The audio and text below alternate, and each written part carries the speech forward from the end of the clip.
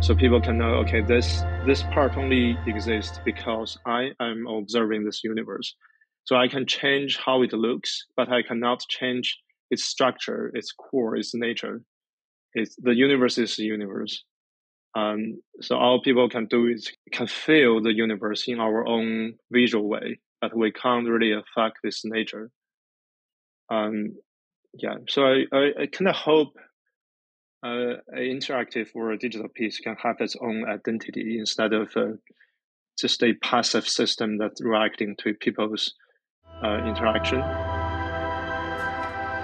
Welcome to another episode of the Creating New Spaces podcast. In this interview, I'm talking with Seph Li about one of his installations called Phase. Seph was originally from Beijing and is now based in London. He has a background in computer science and then moved into media arts. His works gained international recognitions with exhibitions across the US, Japan, Spain, and Brazil. His achievements include a jury selection at the Japanese Media Arts Festival and a nomination for the prestigious 3D Interactive Luma Award.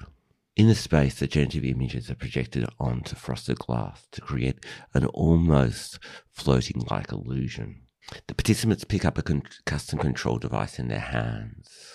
The system behind the piece takes a rule set from the Wolfram's physics projects to generate a cluster of universes. These then split into Chinese ink painting strokes. The participants' continuous interaction with the device in their hands injects energy into the universal system, makes it drive forward. This interaction also enlarges the ink painting area. And finally, the whole universe collapses. In my eyes, this piece brings together interaction and computational logic in a new way to create something that's really deep and meaningful. As well as focusing on the piece, some of the other things we discuss is like a really simple taxonomy of different types of interactions and what Steph's currently working on.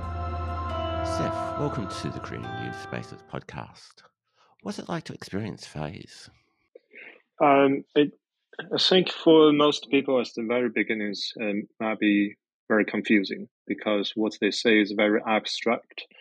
Kind of almost, it's quite difficult for some people to figure out what they are saying. But when they're picking up the controller, which is actually glowing and kind of inviting them to play with it, and when they start rotating the things, they will immediately figure out, okay, this visual, whatever it is reacting to my interaction. Then as they play with the controller, they will say, okay, they also affect there's a new visuals coming up in the screen, which based on their interaction. So they kind of so they know, okay, it's interactive one. And so it's a kind of gradually fading back between the interaction and the visual. So it gives a lot of room for the participants to figure out, okay, what they are saying. So I was hoping once they spend enough time with the visuals, they can, okay, I kind of know what it is, but I still don't know what's the idea behind. Then that's the time they will go back to raise the wall text, where it kind of tells you, okay, this is about the generative universe. There's a kind of contrast between the structural kind of mathematical structure behind the visuals and the ink painting visuals, which representing the humans can actually see from nature. So I've got a few more questions about what you've just been talking about as well. So first of all, this whole picking up an object is not a very common natural activity in a gallery. I'm always really interested in this sort of tension about how do we put instructions about things, or do we just let people discover things? How did you deal with that in this particular piece? So I'm actually done a lot of interactive installation before. One thing I figured out is there's basically two fundamental ways for people to interact with something digital. One is the installation is picking up passively the participants' say locations or their movement, and they directly react to it. Another one is to ask the participants to actively interact with a piece. We've tried different things before, like say you have to use your cell phone to send signals to the piece, or like in this case, I used a bespoke, custom-made controller. to allow the participants to interact with the piece. The reason for this is for this particular piece I need it to be a one-to-one experience.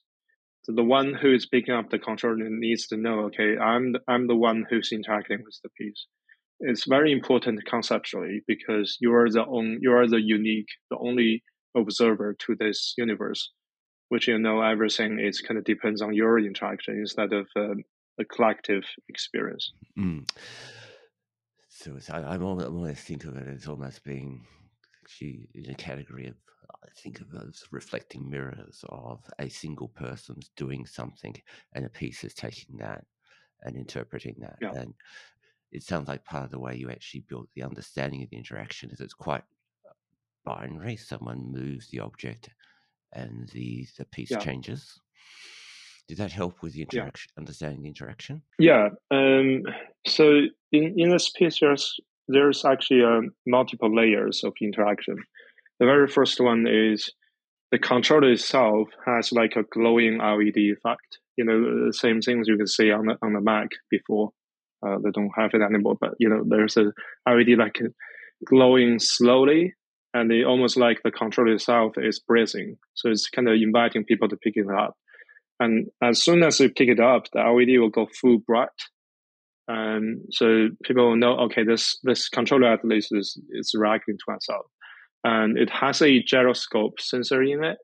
So as long while you are like rotating the controller in different directions, you'll see the visuals responding to your interaction. So this is also a direct link to it. So people will start to use this controller as like a sphere where in like a traditional 3D mouse. So they rotate and trying to say more. And while they are doing this, there's more visuals like or more kind of things linked to this controller will be revealed. So it's kind of you know there's like different things for the participants to explore. And hopefully before they lose their interest, new things will coming up in the visuals to keep them going.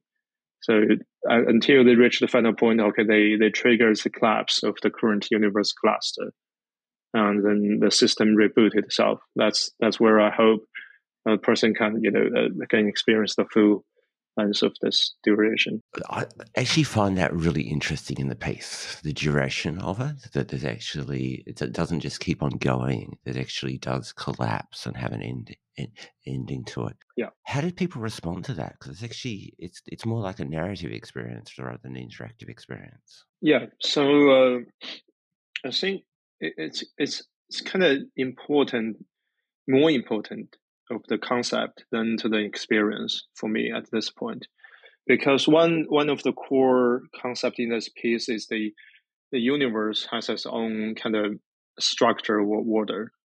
All it does is just to evolve itself based on the simple mathematical rules, and regardless of whether there are people observing it. So it will just grow on itself. Um, so even though there is no interaction, the universe will cap at a few hundred steps.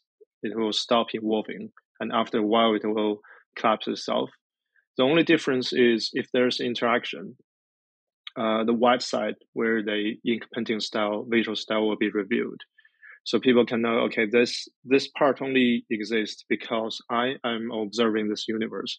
So I can change how it looks, but I cannot change its structure, its core, its nature. The universe is the universe. So all people can do is can feel the universe in our own visual way, but we can't really affect its nature. Um, yeah, so I kind of hope an interactive or a digital piece can have its own identity instead of just a passive system that's reacting to people's interaction. Is interesting about your work is it starts with a conceptual idea and then the interaction sort of flows into that particular concept as well. How did the actual idea for this particular piece start? It's very interesting because I think it's Dr. Stephen Wolfram. He proposed the new fundamentals of theory of physics. I think in March of 2020. But he's been playing with that system for a long time because he was one of the students of John Conway. So he's been playing the same idea like in the game of life, where you use a very simple mathematical equation, and by iterating on itself, they kind of produce many complicated systems or graphs. He then uses that new system to kind of get a few equations to start with, and then the thing will grow up into a thing he calls hypergraph. And in the article, he proposed if we he was able to actually reconstruct some of the very fundamental physics rules from a few hypergraph, say the speed of light and the like space dimensions, or and a few rules like we definitely can feel this is a physical structure. So he claims if they find the correct equation, we might be able to recreate the whole universe rules of our own universe. So I find it's very interesting, both in the result and the kind of the process, because in the modern science, what you do is you observe a phenomenon, and then you conclude of a theory, a hypothesis, which fits the phenomenon we observe, and then we do more experiments to confirm it or disapprove it. But this one is coming from a pure mathematical route, and then we see the result. Okay, this might be the right way for us, at least, to recreate a very structural and meaningful universe structure. So this rings the bell of a traditional Chinese philosophy called Taoism, which we believe the universe coming from one thing, and then it's kind of growing itself into more complicated things until we say the world today. So at this point, I'm not really thinking of Wolfram theory as a scientific hypothesis, but more like a way of thinking or a philosophy. And I think there's definitely a connection between the naive Chinese philosophy and this newest scientific hypothesis. So I thought of making a piece that connects these two. So basically use a mathematical structure generated from the Wolfram physics theory, but use the Chinese kind of ink painting visual style to connect these two kind of a bit of unrelated things together to make an interesting artwork. That was a initial kind of idea. Yeah. Both ways of understanding have sort of a holistic way of thinking, but also a set of abstractions to them as well. Yeah. I actually want to dive into the use of stimulating ink painting in your work, because it sort of adds sort of a human softness to it, because it's something that's very organic. I'm really interested in why you keep on returning back to the ink painting lines. I think there's because I actually studied computer science in my undergrad, so I know basically what computer does when it needs to render something on the screen. So the computer needs to have a very solid understanding of the topology of a mesh for it to render something on the screen, and it basically means triangles. So basically everything you see on your computer screen is rendered with triangles and triangles. So this is very counterintuitive, against the things we say in the natural world. In order to actually kind of better show kind of this poetic or humanic feeling in the traditional, we see in the traditional artworks, it's important to kind of rebuild a whole render pipeline that kind of not really in line with traditional or hardware supported render pipelines as in the computers. And also I think this kind of phenomena also exists in traditional paintings, because since there's a whole very long time where the warrior painters is trying to paint the things in a very realistic way, instead of trying to break out the shape. So they spend hundreds of years trying to capture the really accurate shape, say, of a portrait, and the really accurate color of what they say. But the things in the end, we know now, like you have to break the shape for the colors to be really accurate, or you have to lose some color for the shape to be really accurate, because those things doesn't really coexist on the painting. So the thing is not about kind of anything scientific. It's about the feeling or the perception of probably how human's eye works. So that's actually the same thing in the digital age. So if I trying to paint something like preserve the kind of those poetic feelings after giving up something on the accurate shape of those 3D models, and to really add the fluidity and the flowing of things of the ink, which I find is the best representative of this, the things in between the human drawing property and the quality of computer renderings. So this is why I keep returning to this ink, or keep finding the better ways to kind of bridging these two things together in the digital medium. Okay, so that sort of in between is a nice way of thinking about it. That essentially, as you say, that essentially the way computers work is always an abstraction. It's always different to nature. But actually, ink painting is sort of interesting because it's sort of not always controllable because it flows and it's always evocative of other things Yeah. as well. You sort of alluded to my actual next question. I think I just wanted to explore a little bit. Is your background actually? You started studying computer science and game design. Do you think that really changes how you think about making art? It's actually very interesting because I wanted to make video games back in high school, which is why I double majored in computer science and game design. And it was way back in 2006. So uh, I don't think there's any kind of media art exhibition in Beijing back then. And I think the first one I attended was in 2008. There was a group show of a lot of different media art installations. And back in the days, I was really interested in interactions. So the reason why I wanted to make video games was also because I wanted use the interaction to create different experiences. I thought that was really the most interesting to me at the time, because I already made a few prototypes before I went to saw that exhibition, and I figured out what really interests me is those the ways to for the interaction contents to feedback to the visitors. If you make a video game, you have to rely on an existing platform. So I have to work with the things like it works on the gamepad, or work on the mouse and keyboard. But if you make an installation, you can make whatever the physical interface you want. It can just capture people's presence. It can just capture people's, motion. You don't need to rely on, a gamepad or a device anymore. It opens up a whole new freedom, and this kind of pushes the interaction experience into another dimension.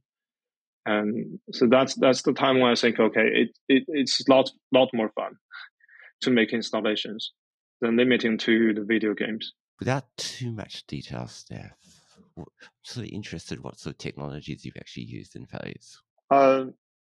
It's actually all very custom made code, because I have a habit of almost everything I make. It's very bespoke techniques. I usually spend a week or two to research into the things I want, and I will find maybe some tutorials or some algorithms, and I will rewrite that into my own framework. It's really slow. I have to say it's really slow compared to how I do with my commercial works. I kind of enjoy this, process, which I learn both how things works and how it comes out. It's not, yeah. The process is also very fun to me. Okay, so the process is fun. So you actually enjoy that coding side of it, and the so sort of it's actually interesting for me because I run a tech business as my day job. So language-based coding is really day-to-day part of my world. But my art life's about node-based programming, and there's a sort of pleasure in the two bits in that being different. Why have you chosen to keep on working with? Because you actually work with C++, Yeah. am I right? Why have you kept on working rather than working with say Touch Designer? Well, one of the things is a lot of my stuff actually does the simulation on the GPU. So all the things you need basically just to place the right shaders and things to handle the data structure on the CPU side.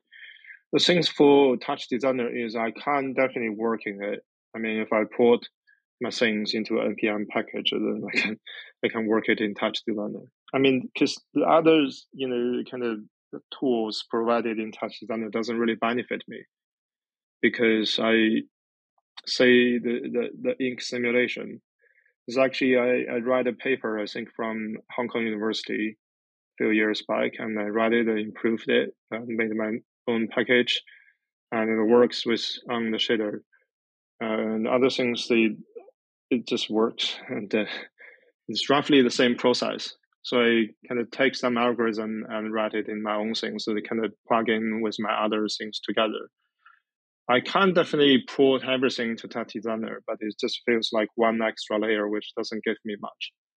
Because, say, Touch Designer or other engines like Unity or Unreal, they provided amazing functionalities in terms of, say, photorealistic rendering or physics, or other tools that is very built for the industrial or commercial products. It helps a lot when you have a tight deadline for commercial products, but for personal artwork, I feel like it's very important for me to keep the freedom, where I don't get limited by the tools. So if I work with the very bespoke things, I can, as long as a C++ code or a simple algorithm, I know how to integrate it to it. I believe if I now say, okay, from tomorrow, I say I only work with Touch Designer, and I still have to write maybe the same amount of code to bring those bespoke or custom-made things into Touch Designer for I to keep working on the same idea.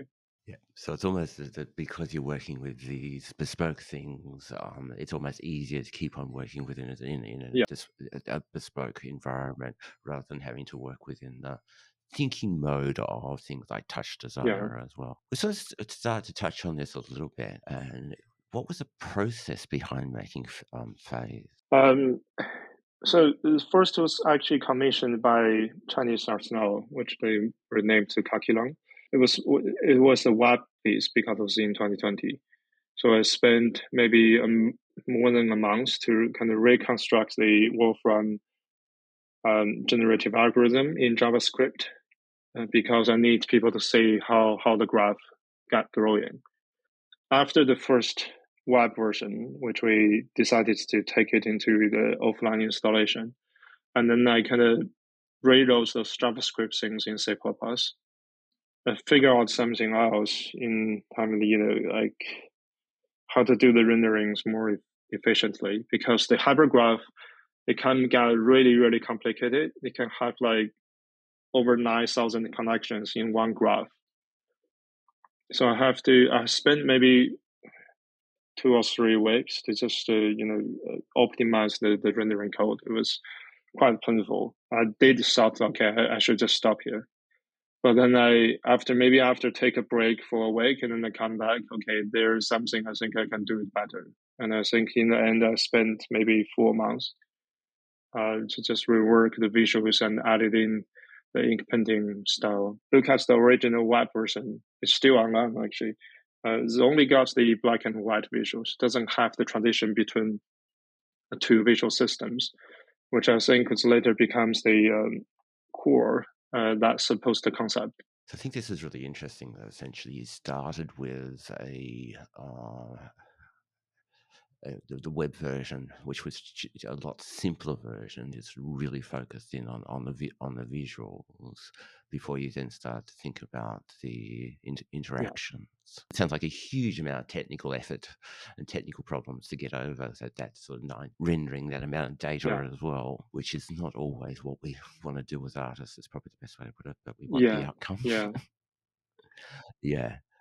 How did you start to sort of prototype and work with the interactions? Well, the idea is actually very simple because I already sort of using a gyroscope to start with, so I can get a really instant feedback to the visitors on the interaction, and then I started throwing different visual effects. So if you shake the controller, you will see like a laser breaking through the dimension. So like just penetrating through the universe, and will be reflecting itself within the transparent lines inside the universe. And then it's kind of collapse animation, which was also already had I already had that in my mind. So the coding or the visual feedback set was quite smooth. It just like I had all that in my mind. The really kind of difficult part was actually fabrication. So the controller was actually 3D printed and has a transparent frame, and all the chips goes in and the batteries, and there's 8 black triangle faces then stick onto the transparent frame. I think I printed at least 6 prototypes of the frame to get the strength and the support or the inner structure right to fit in everything, and it doesn't go loose. I was lucky I have a small printer myself. It's not enough to print the whole thing, but I can print it half to half.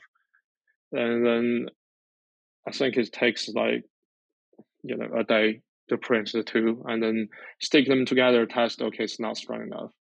And then change the model, print again. And I think that took me almost a month to get everything right. Finally, okay, this was great. And then I just sent the final model to the proper, industrial level printing service and get back the frame, and it just worked the first time. Years ago, I did a whole self-contained object that people pick up, and as you roll it around, it makes sounds. I'm actually thinking about a very similar piece again with more modern technologies, but it's interesting. I'm not going to actually do the object work this time. I'm going to actually work with an object artist and someone who works with technologies and mechanics Nice. as well, because Nice. I sit there and go, actually, I've I've learned and realized that it's actually really hard, Mm-hmm. and it's quite a different discipline. So actually, I was really because I was wondering about whether or not you'd actually taken on that physicality. So you had as well. So Yeah. how about the electronics? Was that something you did as well? Yeah. The electronics are easy for me. I actually think the electronics is almost the easiest part of some of this stuff. Yeah. It's one of those things that has become this really easy. Mm-hmm. What are you currently working on? So currently, I'm working on new kind of something similar to artificial life. I know there's a kind of I forgot the scientific name, but there's a well-known jellyfish called lighthouse jellyfish. It's a very small deep sea creature. It actually never dies. Well, if it's not being predated, then it never dies. So if the environment gets really bad, then it will shrink itself back into like the original, a very small shape, and then it will regrow itself into the full jellyfish. And so it can kind of recycle its own cells. Like for human, imagine the human can go back to can turn all his cells into stem cells and then grow again. It's kind of that feeling. So it's like this jellyfish can choose to live again and again and again and never dies. So I kind of take this reference and wanted to make a piece where a jellyfish will be reacting to visitors' motion, where like if they can sense whether people are looking at it, and then they will try to grow to the best shape to kind of appeal to the visitors. If it doesn't succeed, it will reborn itself and try a different shape. So it's almost like someone who tries to make a connection with other people, but fails every time. So he tries to change his shape and to try another time. So just like this tiny jellyfish, non-noticeable, but trying to change itself and live another life at time and time. And so this is the concept, and this will also be rendered in the ink painting style because I had some new ideas of some might be some interesting ink painting rendering techniques in this piece. I want to try it out too. So essentially, that's the idea of eternal life and things cycling in different ways, but also that being a reflection of what people's motion and interaction is as well. Yeah. Interesting. Sounds like a great. Is that going to be an individual experience or a group experience? One jellyfish or multiple? There will be I think this will be a very intimate. I was hoping this can be shown like a small gallery, where just maybe allow maybe just 5 people in the room, so they can get this really intimate experience with the piece. That's really interesting because I'm going to say that's the complete opposite to the spectacle that a lot of interactive work is. Yeah. It's interesting that I reached out to you because that's the direction I'm going in, to sit there and say, actually, there's only 1 or 2 people allowed in the room at one particular time, and you have to make a booking beforehand so the space is contemplated in your space. It's quite a different type of thinking about audience interactions as well. Yeah. As a bit of a wrap up, what's your greatest piece of advice to other artists working with interactions? I think this is just try and fail. Accumulate as much as skills as you can, because you never know when it will come into effect. Thank you. That's actually a lovely way to wrap up. So in actual fact, failing is the most important thing to be able to learn as an artist. Thank you so much. Thank you. In the background, I'm currently working on a documentary about the nature of Japanese gardens. This is sort of linked to some thinking about Japanese gardens as installation art. In one of the conversations with a garden designer, he talks about his gardens being based on contemporary scientific ways of thinking and understanding the world compared to traditional Zen gardens, which are based on traditional Buddhism. What I find really profound about Steph's work is this combination of an ancient way of thinking of Taoism with contemporary computational thinking of the Wolfram physics project's rule set. Steph's work feels like the complete opposite to so much of interactive work at the moment. Steph's work feels like the complete opposite of so much immersive work at the moment. Only a few people can experience the piece at once. And it creates a narrative that invites the audience and the participants into a deeper philosophical dialogue.